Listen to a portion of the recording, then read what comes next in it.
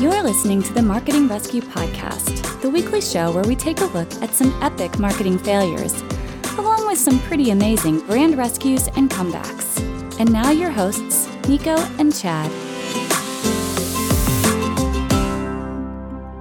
Hey, Chad. Yeah.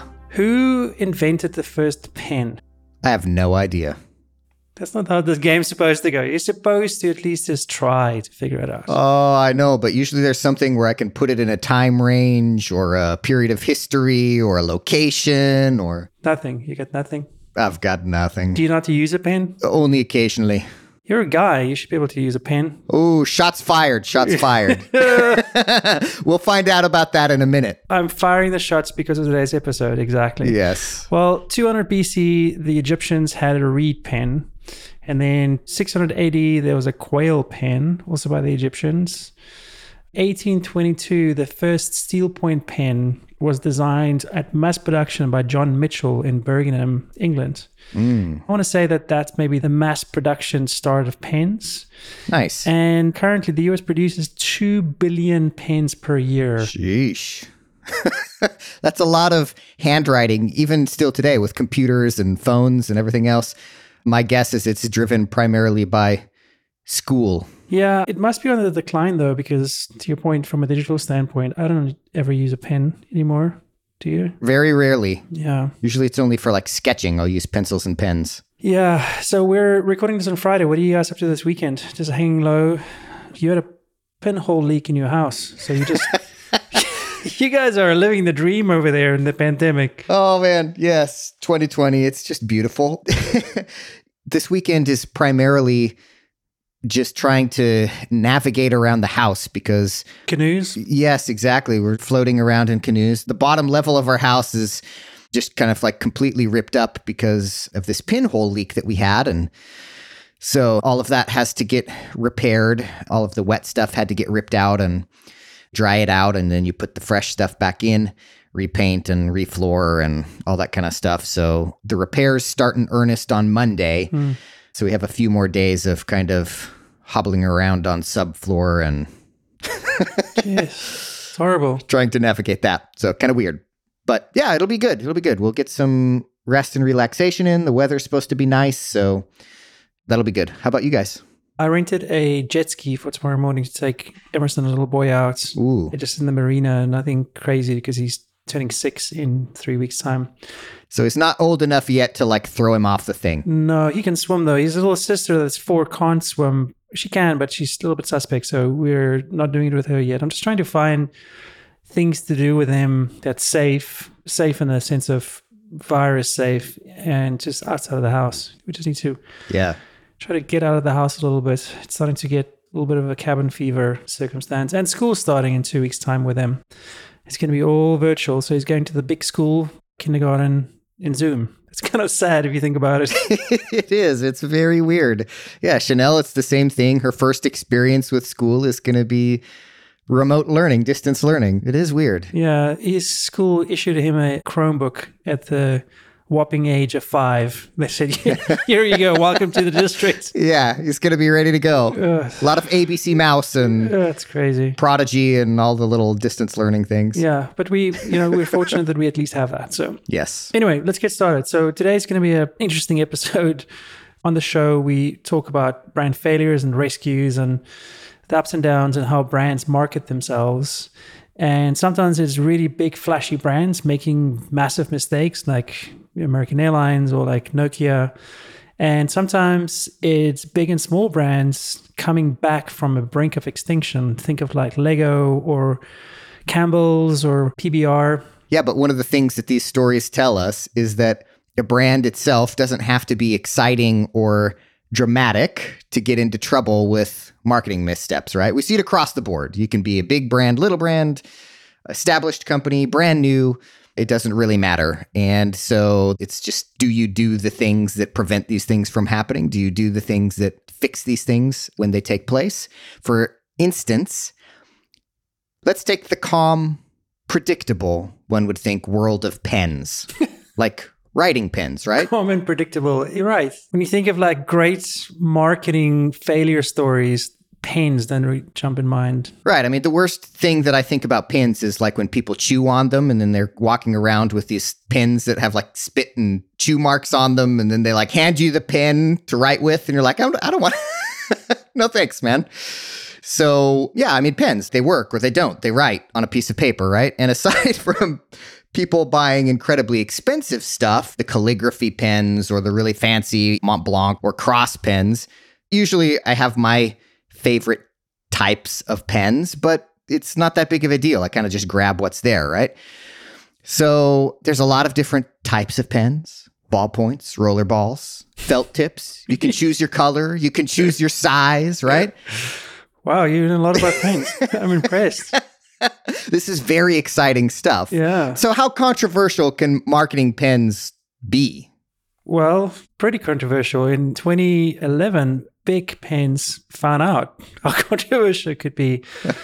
So let's go back in time a little bit and look at the history of Bic pen first. Often brands will try to do something new and exciting to differentiate themselves. And maybe just as often, that turns out really badly for them. And that's kind of like what happened with Bic and this story that we can unpack today.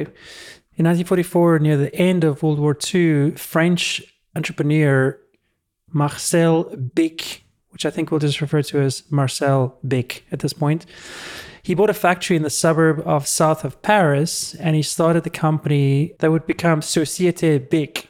And Bic Pens was introduced in December of 1950 and introduced in the American market in 1959.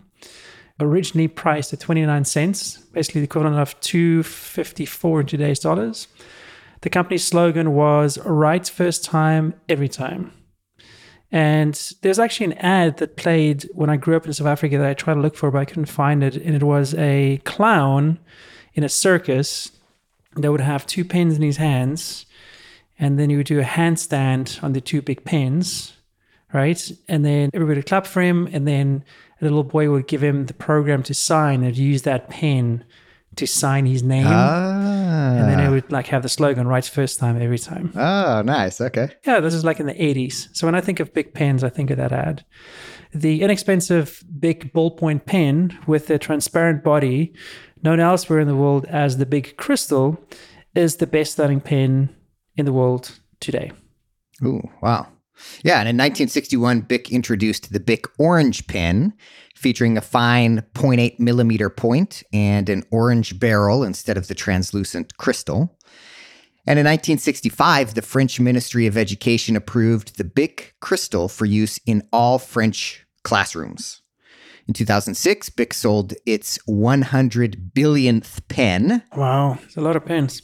Yes, it absolutely is. And it's become so much a part of just the fabric of modern culture in general that MoMA, the Museum of Modern Art in Manhattan, has made it a permanent part of its collection. They actually have an exhibit about Bic pens. And Bic pens come in 6-point sizes, more than 18 colors, so there's a lot of options. Marcel Bic was always a very strong believer in advertising, and in 1952 he hired poster designer Raymond Savignac to create ads for him, and subsequently won the French Oscar for Publicity Award for excellence in advertising.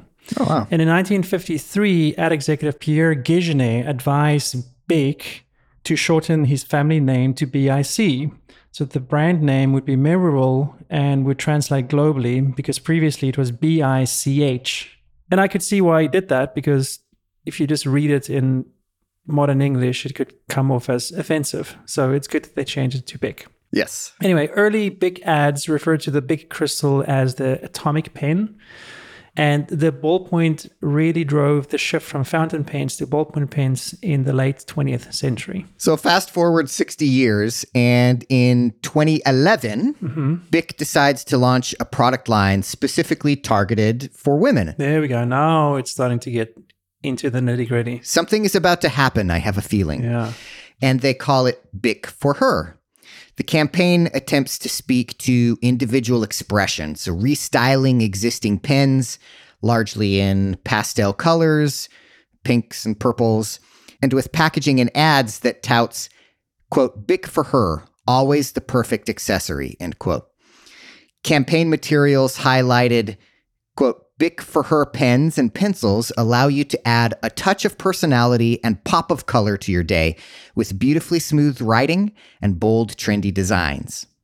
So the pens were described in the product descriptions as being, quote, designed to fit comfortably in a woman's hand with an attractive barrel design available in pink and purple. That's horrible. Yeah, and for nearly a year, the campaign went largely unnoticed. Then a writer of the online magazine Jezebel picked up on it and basically unleashed the kind of whipping that we are known to get on the internet for doing really dumb things.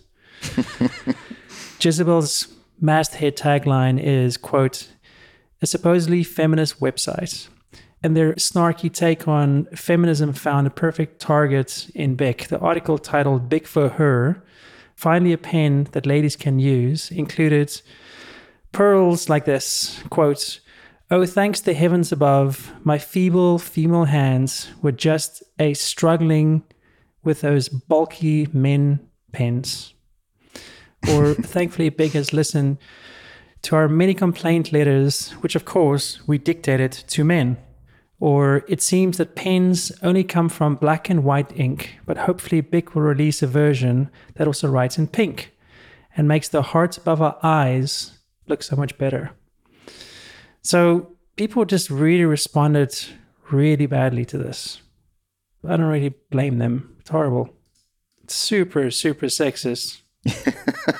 Yeah, so reviewers on Amazon have this like field day, right? And Amazon reviews can get pretty amazing. Like, have you ever spent time looking through the reviews for Haribo gummy bears?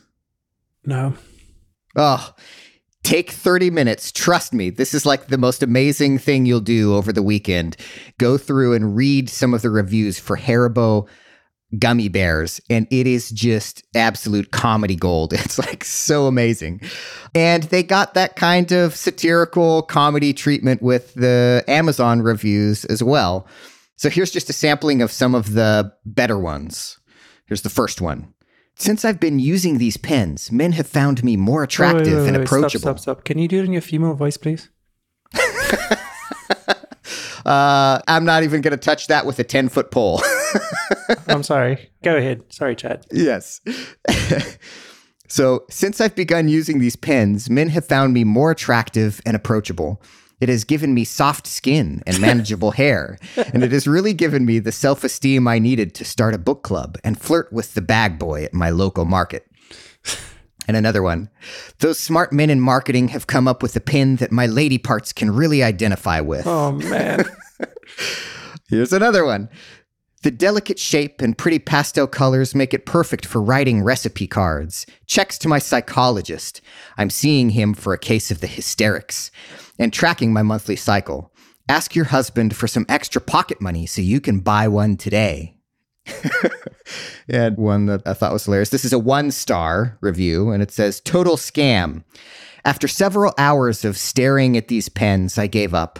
They didn't write anything. The next day, I asked the ladies in my book club to help me out. Since none of us can read, our book club is more of a martini club. Anyway, I presented these pens to the other ladies, and again, several hours and several martinis later, the pens still hadn't written anything. If you're going to advertise something as for her, I shouldn't have to experience such confusion. Maybe you should provide a man pen in the package so it can tell the woman pen what to do. One of the reviews had a simple title, These Pens Don't Work for Math. Ugh. Another reviewer lamented that although the pen seemed great, she was unable to open a stubborn package. Among the approaches she unsuccessfully tried were stamping on it with her stiletto, melting the plastic with a curling iron, loosening it with baking grease, shaking it while crying uncontrollably. Oy, this is not what you want your brand to be associated with. Yes, this is just super great publicity. And perhaps most visibly... And not only that, it's super great publicity by your target audience that you're trying to hit with this. Right. These aren't men writing these things. These are women writing them, which they specifically were targeting with their new pink pens. Right. So we always talk about like does the messaging resonate? Will it resonate with our target audience? And this resonated, just not the way they wanted it to. Yeah. And perhaps most visibly, comedian and TV talk show host Ellen DeGeneres picks it up and picks it apart. So let's listen to that real quick. I thought that women, we've made a lot of progress towards equality, and we're allowed to vote, and I think since 1982 now, and we can wear pants, we can drive at night, all those things have happened. And then I saw something that makes me think we still have a little bit of ways to go. It's a new product from Bic, the pen company, and they have a new line of pens called Bic for Her.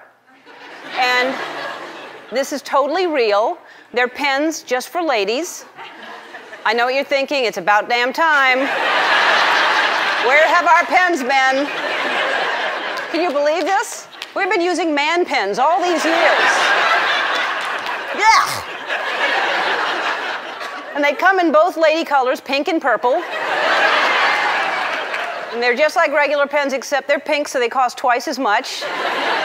That is absolutely true as well. The worst part is they don't come with any instructions. So, like, how do they expect us to learn how to write with them, you know? I was reading the back of the pack. Well, I had a man read the back of the package to me.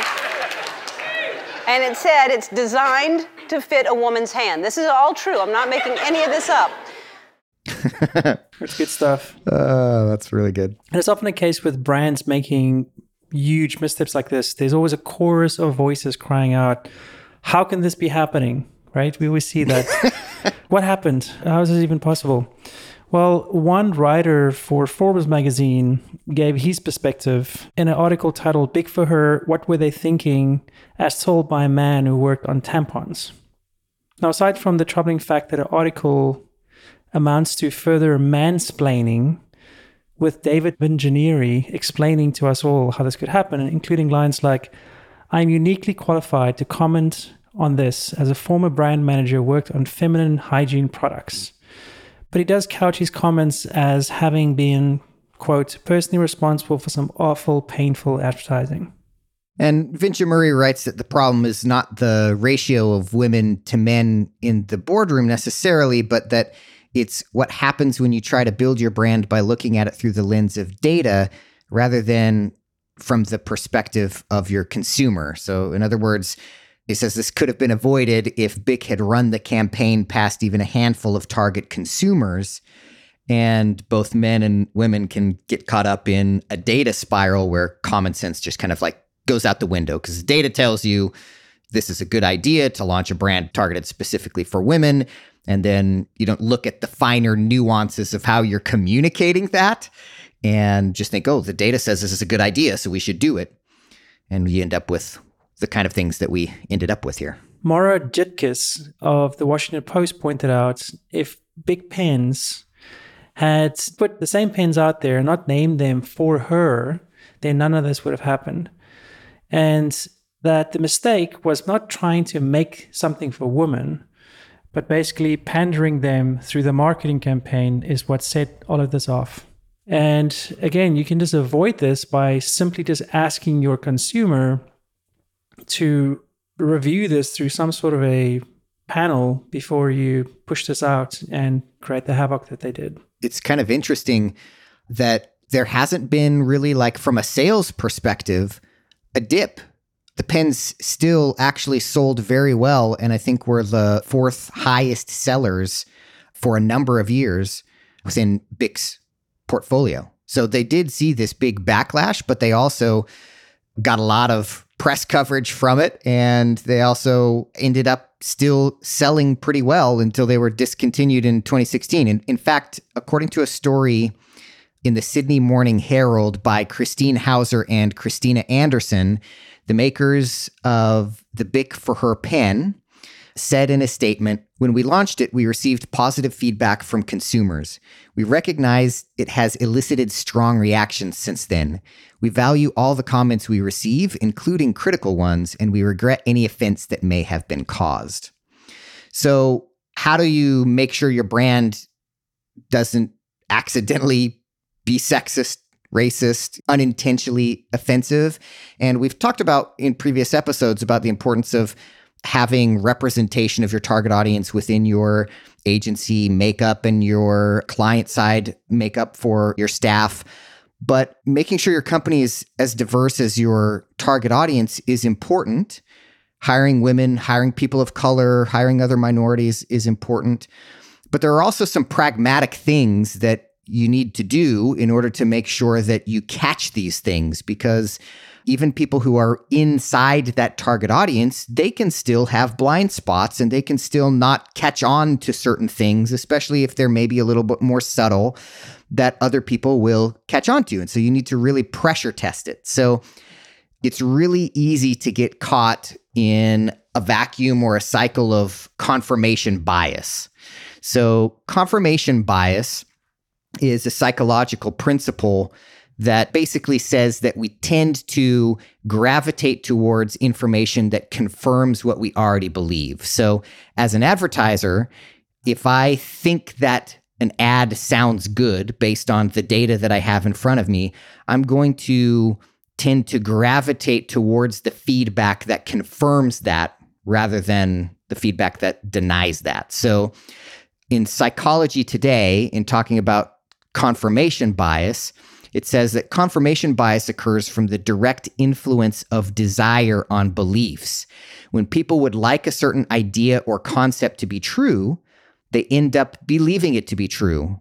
And this error leads the individual to stop gathering information when the evidence gathered so far confirms the views or prejudices one would like to be true. Man, it sounds like you're talking about our whole political system right now. Absolutely, absolutely, right? Where the facts could become slightly tainted or misrepresented.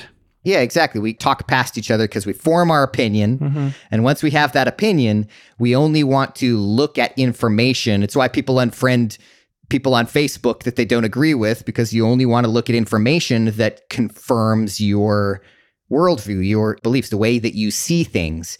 So we embrace information that confirms that while ignoring or rejecting information that casts doubt on that. And so that's why, as we're developing ads, it's really important to put processes in place to actively combat confirmation bias in the ad development process. And that includes when you're in the target audience. So some things that you can do to improve that in your process are, number one, make message testing a standard part of your creative process every time. Like, that just needs to be part of the process, not something that you only do for your really biggest launches. And you can come up with a list of potential objections. And what's important to do with this is not to limit them to what you think is logical, because the whole point is that you might have blind spots, even if you fall within the target audience. And so you want to build questions around those potential objections in your message testing research and ask for additional potential objections, gut reactions, and things that the testers might see as problematic. Make it clear you want them to not hold back. And then also make sure that you address how people think about what you're exposing them to, what they feel when they experience it, and what it makes them want to do. And then be willing to dive deeper into any potential warning signs, even if they might seem like outliers. It's okay to go back and do another round of research to dig in deeper to anything that comes up that you think, oh, maybe this isn't that big of a deal, but one or two people mentioned this in a panel of 11 people or 15 people or 25 people. That one outlier could be mentioning something that is really important, that if the rest of the group maybe had a little bit more exposure to or kind of thought of, they might think differently of that. So it can really help you uncover any potential issues. And those are processes. Those are things that's got to be in place to do messaging testing. And even that can be abused. And what I mean by that is this was clearly created by two women, and they say that they had the best intention in mind, but it still slipped through. And I think that happens when you don't necessarily take the smaller, softer things in consideration. When you do your audience testing and you look at the results, you need to basically create a culture where the quietest voice can be heard. So we often see that, organizations do these things, but the end result or the output is not where it should be because you've perhaps got strong personalities in the room that create an environment where the softer voices don't feel that they can speak up. And we don't know if this has happened here, but we have seen that happen in the past. If you've ever read the book about the holacracy management philosophy, which is something that we ran in our agency for many years, Brian Robertson, the author, talks about trying to make sure that the low voltage light can never be ignored. So even though you might have a process in place to do your artist testing and your message testing, you got to make sure that everybody's involved has a voice that they not only can speak up with, but they feel they're entitled to do that. They're not going to get shut down. And how are you doing that in your company? Make sure that the voices of these least likely to speak out, the quiet voices, are the ones that you really listen to, because very often those are the ones that you ignore, and those are the ones, because you ignore them, that create something like this. So yes, it's super important to have a process in place to do this, but also the way you conduct that process is also important. And point in case, they did the same thing 4 years later. There's an ad or a Facebook campaign that we found, we'll throw it in the show notes, that is actually ran in South Africa. It's a picture of a business-like lady standing with her arms crossed. And the headline reads, "Look like a girl, act like a lady, think like a man, work like a boss." And I don't have to go into the outlash that they receive from that. But this shows you, 4 years later, after this whole debacle we just went through, they ran that campaign in a different country. So something somewhere is not right? The fact that this keeps on slipping through and is offending people is a problem. Yeah, and I think you've hit the nail on the head, because even back in 2012... Hit the nail on the pen. Yeah, because even back in 2012, when all of the backlash around the Bic for Her pens was boiling over, that very same month, Bic was facing problems for having to pull another ad that they had ran. It was a TV spot that was very, what many people called, insensitive and offensive to the Asian community. You can use the word offensive. I think that would qualify as it. Yes. In fact, so Linda Kwong, a spokesperson for the brand, said consumers found the ad racist. She shared one email with marketingmag.ca that summarizes the complaints. Quote, "I found this commercial to be absolutely distasteful," the email reads. "Given the propensity of death penalties in some Asian countries, the idea that Bic would use this theme as a joke is outrageous. I encourage you to immediately cancel the airing of this commercial." We'll throw that ad in the show notes, and you guys can tell us if you find it offensive. I did. I thought it was super offensive. And what's even more, in the press release afterwards, them talking about it, they blamed the agency for not pulling it down quick enough. They literally threw the agency in front of the bus, saying it's their fault for not pulling it down. And nowhere in the press release did they talk about they're sorry and this is what happened. So there's clearly something wrong somewhere. The fact that they have done this over a decade in 3 different continents, in 3 different campaigns, shows you that they need to look within and try to fix this a little bit. Exactly. At the end of the day, it's about taking accountability over the process. It's like whack-a-mole, right? In advertising, we shouldn't be playing whack-a-mole with all of the ads that need to be pulled and that are going wrong and are causing outrage. Whack-a-mole is not a game. That's part of advertising. So anytime we have situations like that, it's time to look inward and think about how we solve that at a more systemic level. Right. And I think that's probably a good place for us to wrap up the episode. Cool. Thanks for listening, guys. Speak to you next week. You've been listening to the Marketing Rescue Podcast. This show is hosted by Nico Kutsia and Chad Childress, the co-founders of KPI Agency, a marketing rescue agency. Be sure to visit marketingrescuepodcast.com to join the conversation, access the show notes, contact the hosts, and discover fantastic bonus content.